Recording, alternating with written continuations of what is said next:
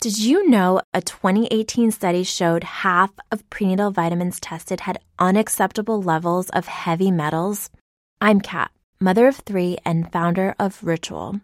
When I was 4 months pregnant, I couldn't find a prenatal I could trust, so I created my own. Ours is made traceable, third-party tested for heavy metals, and recently earned the Purity Award from the Clean Label Project. But don't just take my word for it. Get 25% off at ritual.com/podcast. There's been a lot of talk in the last couple weeks as to who the target was in the University of Idaho student's case. Was it 1? Was it 4? Was it the house? Was it the group? Cops have even been back and forth on this. And finally, they did say, yes, it is a targeted event or attack. Even Kaylee's dad, who we've seen quite a bit in the last little while doing interviews, he believes that they were targeted. And there's one thing that was really interesting, and he said, to me, he doesn't have to go upstairs, meaning the killer. His entry and exits are available without having to go upstairs or downstairs. I'm using logic that he chose to go up there when he didn't have to. There was also a small little clip about him talking about being targeted and what that meant to him if it was Kaylee. Have a look. The target really does bother me because no one can win in that kind of terminology. It just makes us all feel like, please don't be my child, that's the target.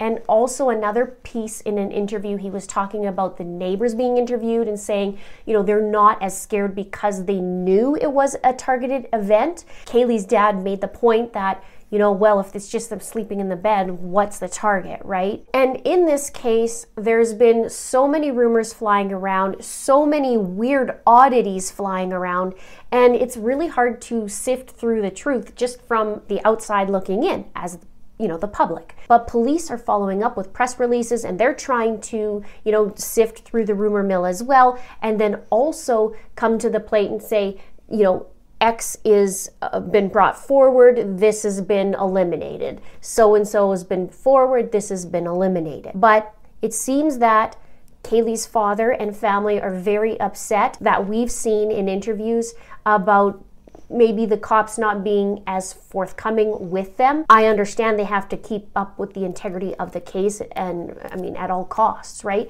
But we see Steve very upset, and he's saying even with the timelines, he just want to know some of the people's alibis. So that was very interesting. But I also want to bring up, there's a missing piece of the timeline. I did do a timeline video, but there's that gap for Ethan and Xana, and we know authorities are trying to dig into that. There's a almost 5-hour gap.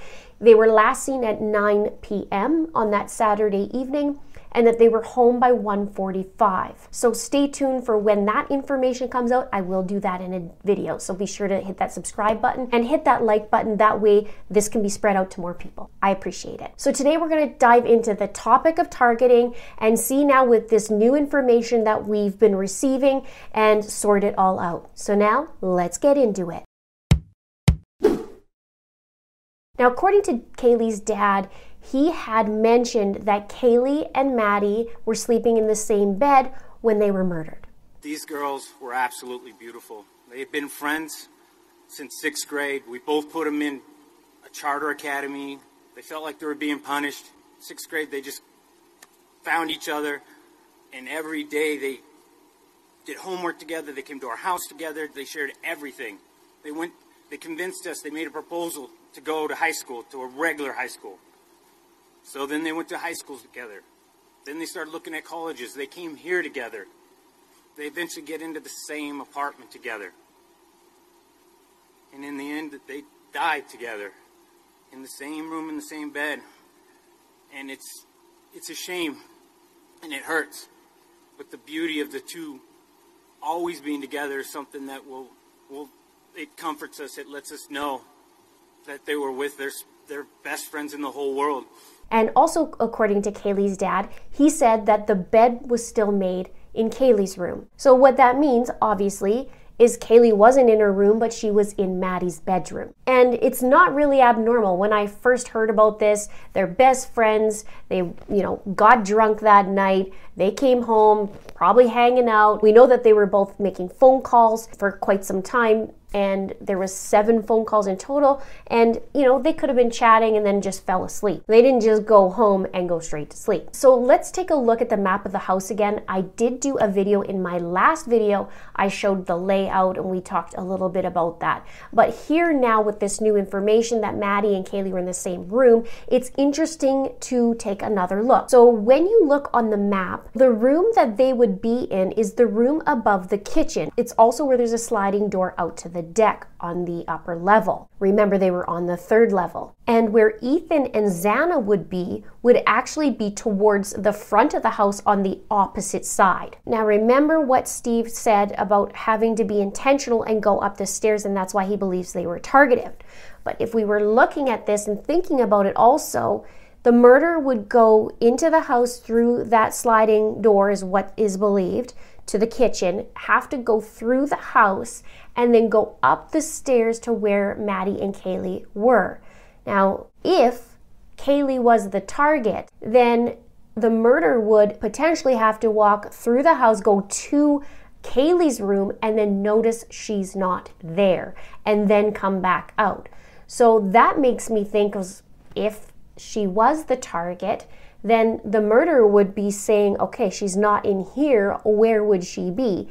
If he knew that they were best friends, perhaps that's where he would go and check in on Maddie. So it'd be weird if he didn't know them on a personal level. This is just my opinion. What do you think? Let me know in the comments below. And just a little blurb about the dog.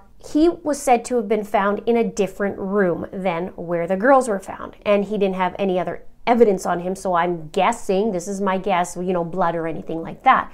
So I thought, I wonder if the dog was sleeping in Kaylee's room and that's why he didn't hear anything, or did the dog know the murderer? Now, the city of Moscow actually had a little blurb about it, and it says, there have been numerous requests about the dog found at the residence on the morning of November 13th. Arriving officers entered the residence and found the deceased victims. During a search of the home, a dog was found in a room where the crimes had not been committed. Officers did not find any evidence on the dog, and there was no indication the animal had entered the crime scene. The dog was taken to animal services and released to a responsible person. While the dog was in the house when officers arrived, it has not been determined where the dog was physically located when the murders took place. So I'm very curious about this, and all we could do is speculate, obviously. Now, there was a former tenant who was talking about the house and talked about it being soundproof. They said it was really difficult to hear activity on the 2nd and 3rd floors. And he said unless a roommate was playing the television loudly on the 2nd floor, he typically heard nothing from the 2nd and 3rd floors. He says, I wouldn't have heard it from downstairs. That tenant lived there for about 6 months and then moved out in December of 2019. Now let's go to the locks, because in 2019, when the same tenant lived there, the house actually had code locks on each bedroom door because each bedroom was rented individually. So we're not sure if that was the case, currently, but that's what it was in the past. But in my research, it says that some of the victims' social media posts showed images of the home that reflected that the locks has been since changed. But there was an interesting comment about locking the sliding door. This previous tenant said, you never lock the side screen door. Why would you lock the screen door? I mean, you got locks on all the rooms, so we never locked the screen door. That's interesting to me. Let me know below. Now, Xana's dad did say that he replaced the locks just a week before. It says the father visited and fixed a lock in the house the weekend before she and her friends were brutally murdered. It was actually the first week of November that Xana's dad fixed the lock. But according to Xana's mom, she wasn't sure that it was on the front door or if it was the 6 bedrooms, but she said that she did believe that it was Xana's room at the minimum.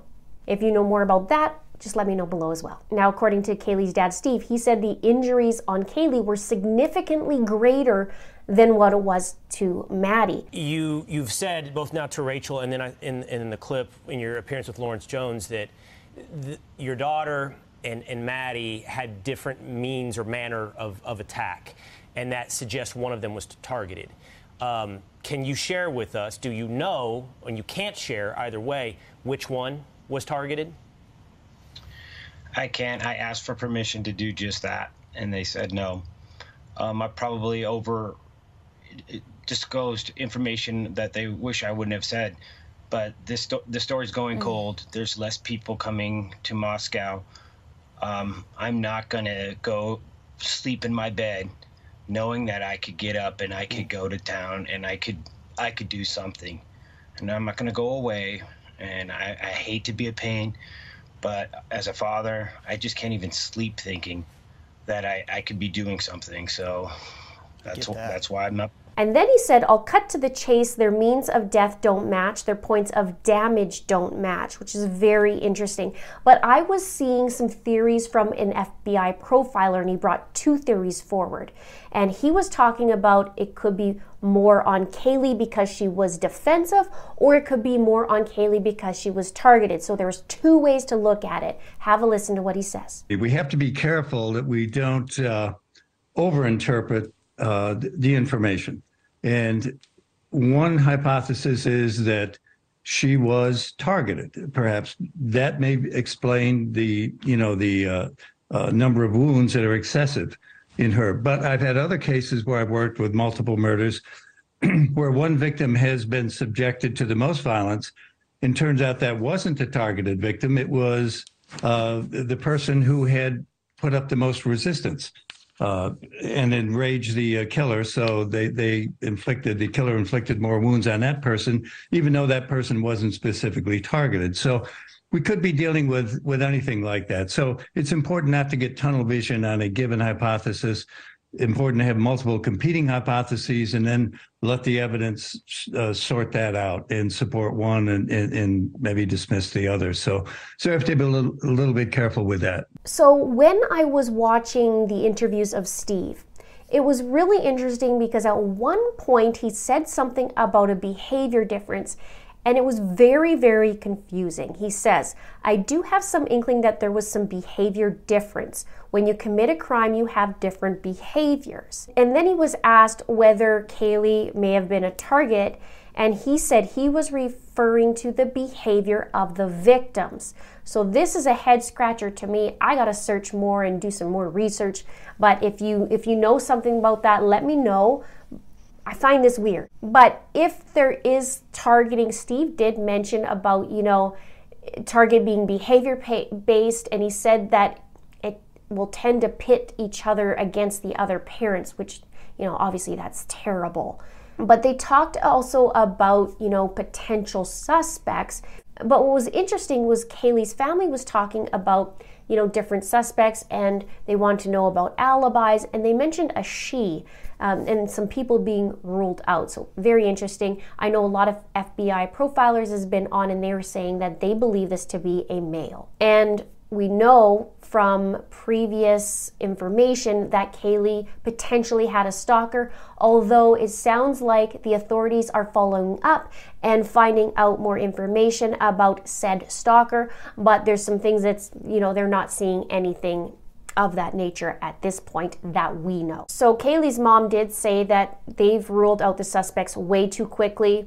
I mean, it was very quickly, within a day or two from my recollection. I could be wrong, but it was just like, wow, there's so many that they're ruling out and announcing, and they don't usually do that very often, in my experience anyways, since I've been on here for the last 3 years. And speaking of oddities, there's been a few other weird tidbits as well, with other interviews, a neighbor, people going after the neighbor.